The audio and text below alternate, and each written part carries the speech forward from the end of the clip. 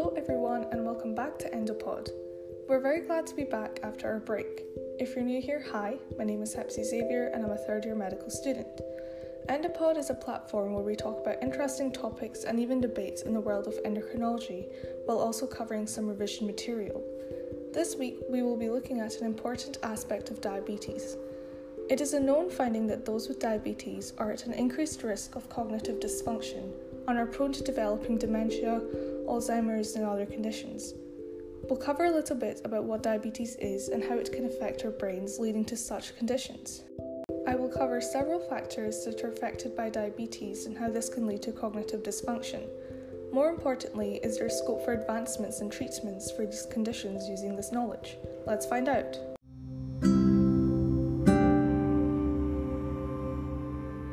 What is diabetes? I'm sure many people are aware of what it is, as it is such a prevalent condition that affects around 460 million adults worldwide.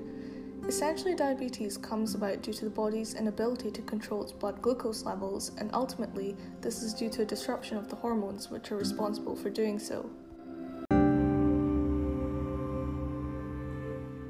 There are two main types of diabetes, type 1 and type 2. Type 1 is when there is a lack of insulin being produced due to autoimmune destruction of the pancreas. There are a lot of complex underlying processes behind this, but there are multiple genes which predispose you to getting the condition, mainly HLA gene variants, which eventually lead to autoimmune destruction of B cells in the islets of Langerhans of the pancreas. There is also an element of molecular mimicry, and it is thought that viral pathogens can mimic beta cell surface antigens, which explains why many type 1 diabetics present with a systemic infection at first. In type 2 diabetes, the main issue is that there is insulin insensitivity. Your pancreas does produce it to some extent, but because of factors such as obesity, there is insulin resistance. The environmental factor involved in the pathogenesis is central adiposity, which is a common finding in many adults today. What happens is that due to this increased visceral body fat, more free fatty acids are released into the blood. Free fatty acids have the effect of decreasing insulin receptor sensitivity on muscle and adipose tissue. The exact mechanism of how they do this is unknown. This leads to a poor uptake of excess glucose in the blood, so the pancreas thinks, hey, there is still too much glucose in the blood, and starts churning out even more insulin. The body does adapt and survive this way for a while by producing a lot of insulin to compensate for peripheral insulin resistance. However, this is where genetics come in. There are gene variants which control whether an individual can produce lots of insulin or not. A person with a lot of these gene variants won't be able to cope with excess glucose in the blood, as they simply cannot produce lots of insulin to compensate for it. So a combination of central adiposity, which leads to insulin resistance, and genetics, which lead to low insulin secretion, eventually cause type 2 diabetes. So now that we have covered what diabetes is, what is the link between diabetes and cognitive impairment? Cognitive impairment or dysfunction covers a broad variety of conditions that affect memory, learning, attention, mental flexibility, and executive function. There is a spectrum of such conditions ranging from mild impairment to severe dysfunction, which includes dementia. Diabetes is a risk factor for the development of dementia, and it is mainly type 2 diabetes which is associated with a 1.5 to 2.5-fold increase in the risk. There is also a link between type 1 diabetes and cognitive dysfunction, but it is less clear. Patients with type 1 are more likely to experience reduced mental flexibility, and their mental speed also tends to slow down. Those with type 2 show decreased executive function, and they also experience a decline in memory, learning, attention, and psychomotor efficiency. So why exactly does diabetes have this effect on the brain and the way we think? If we look at type 2 diabetes in detail, uncontrolled hyperglycemia is associated with vascular diseases, leading to disrupted blood flow to areas of the body such as the brain. This can lead to conditions such as vascular dementia. Recent studies have also established that type 2 diabetes is linked to Alzheimer's disease type dementia, or also known as AD type dementia. Of course, a lot of people with type 2 diabetes are also older, and age in itself is a risk factor for cognitive dysfunction. In line with this, there has also been an increase in the number of elderly people with type 2 diabetes, and therefore an increase in Alzheimer's disease.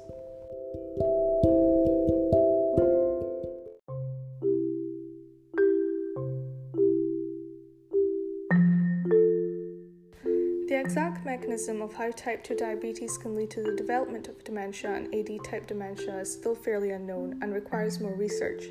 However, a few theories have been made as to how this can occur. Neurogenesis in the hippocampus plays a key role in learning and memory, as well as neuronal plasticity. It is thought that hyperglycemia is harmful to neural progenitor cell survival, and this impaired neurogenesis can lead to cognitive impairment and even brain atrophy. Normally, the blood-brain barrier, which is made of tight junctions and astrocytic projections, regulates the flow of anions, cations, and other molecules into the central nervous system.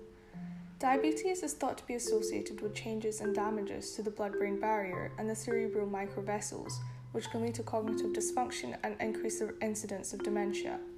And even in the brain tissue biopsied from AD-type dementia patients, there has been an indicated blood-brain barrier breakdown, allowing for the buildup of focal amyloid beta plaques. So we can see a link between dementia and diabetes in this respect. Hyperglycemia can have a toxic effect on brain cells. They eventually lead to oxidative damage on the brain, causing neuronal damage. This process has been found to drive the process of cognitive conditions such as Alzheimer's.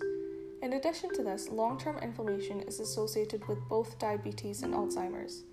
Pro-inflammatory cytokines such as TNF-alpha are underlying to type 2 diabetes and Alzheimer's, and they activate glial cells, which go on to damage the neurons within the brain. So inflammation is another area that links type 2 diabetes and dementia, especially AD-type dementia. The cognitive dysfunction associated with type 2 diabetes is all generally long-term complications of uncontrolled hyperglycemia. If we look at type 1 diabetes in detail, the impact of cognitive dysfunction on hypoglycemia is most cutting due to its poor outcomes in the older population. A hypoglycemic episode occurs when those with type 1 diabetes take too much insulin, take their insulin at the wrong times, or miscalculate how much insulin is needed for strenuous activities such as exercise. A population-based study in the US found that patients who experienced any hypoglycemic attack were 2 times more likely to develop dementia, and likewise patients with dementia were 3 times more likely to have a hypoglycemic episode. This makes sense because people with dementia or AD-type dementia are likely to forget their medications or insulin injections. If we look at the long-term outcomes for type 1 diabetics in terms of cognitive dysfunction, if they have a long history of high HbA1c levels indicating poor diabetic control, they tend to show decline in their movement speed and psychomotor efficiency. Type 1 diabetes is common in children, and interestingly, it seems that children diagnosed under the age of 7 had more cognitive impairments than those who were diagnosed at a later stage.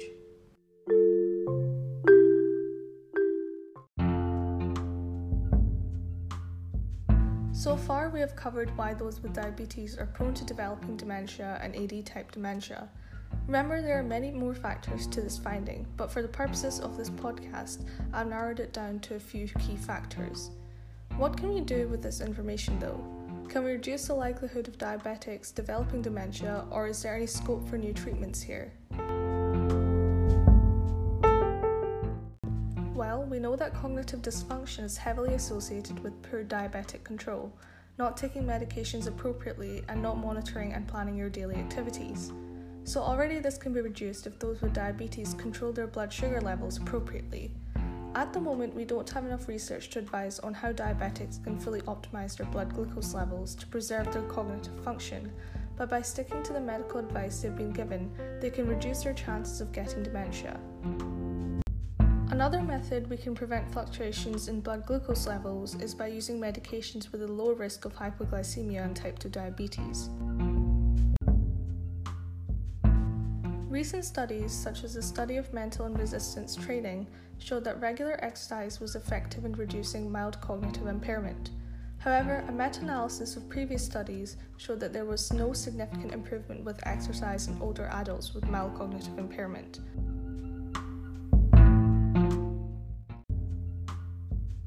Having said this, exercise is still fantastic for managing diabetes and getting blood sugar levels in control, as well as helping with weight loss, which is a major factor contributing to diabetes. So regular, well-planned exercise is still recommended for those with diabetes. There is not enough evidence to show that lifestyle intervention itself is enough for improving cognition.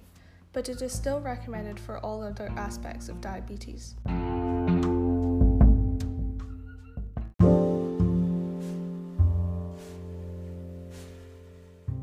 What does the future look like with this knowledge? It has been found that administering insulin intranasally and therefore bypassing the blood-brain barrier might improve cognition in those with type 1 diabetes. It reduces amyloid plaques and neurofibrillary tangles, both of which are hallmarks of Alzheimer's disease. Other anti-diabetic drugs have also been thought to treat cognitive impairment. For example, glucagon-like peptide 1 analogues have been shown to improve cognitive functions in animal models with diabetes, as well as exerting a neuroprotective effect. Trials have been and are being carried out to see if GLP-1 analogues can be used as treatment for Alzheimer's disease itself. Furthermore, with advancements in imaging, we can potentially keep track and screen individuals with diabetes for Alzheimer's-related changes. This includes PET scans and MRI scans to look for amyloid plaques associated with the condition, as well as looking for markers of the disease in cerebrospinal fluid samples. Markers include total tau protein, hyperphosphorylated tau proteins, amyloid beta proteins, and more. By identifying these early, it is possible to monitor patients and compare how the disease progresses before and after the onset of AD-type dementia. This is very important in considering future disease-modifying therapies for Alzheimer's disease, such as amyloid beta vaccinations or amyloid beta inhibitors. So, there is a lot of potential on both the diabetes and dementia front at the moment. Further research needs to be done to fully understand the link between cognitive dysfunction and diabetes, and using this knowledge, maybe one day we could find the cure for Alzheimer's or even diabetes. This is why this topic is so important, as both these conditions really impact on quality of life in all age groups, especially cognitive dysfunction can significantly affect the quality of life in someone with diabetes. Diabetes has become a self-care condition today, with most patients self-managing their condition. Therefore, you can see why cognitive impairment causes a lot of difficulty with this independent self-care aspect. And for those with diabetes and cognitive dysfunction, management plans can be overwhelming for them, so it's imperative that they have extra support in place to help them manage their conditions, such as family or caregivers.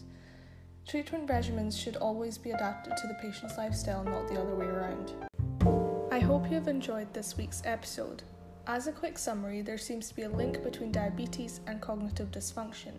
This link isn't fully understood, but uncontrolled blood sugar levels seem to be a major factor in disrupting the brain and blood vessels supplying the brain. This is a potential reason for the link. With further research, people with diabetes can have a better quality life and reduce chances of developing dementia and Alzheimer's disease.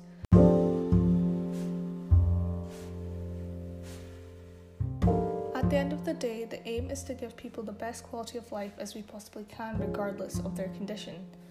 Thank you for listening this week, and stay tuned next week for another episode. Please follow us on our Aberdeen University Endocrinology Society Facebook, Twitter, and Instagram pages. Please like and share this podcast with all your friends and colleagues, and of course, I always welcome any feedback. If you have any requests, then absolutely let us know. As always, we're very grateful for the support we are receiving. Stay safe and happy. This is Hepsi Xavier, signing off.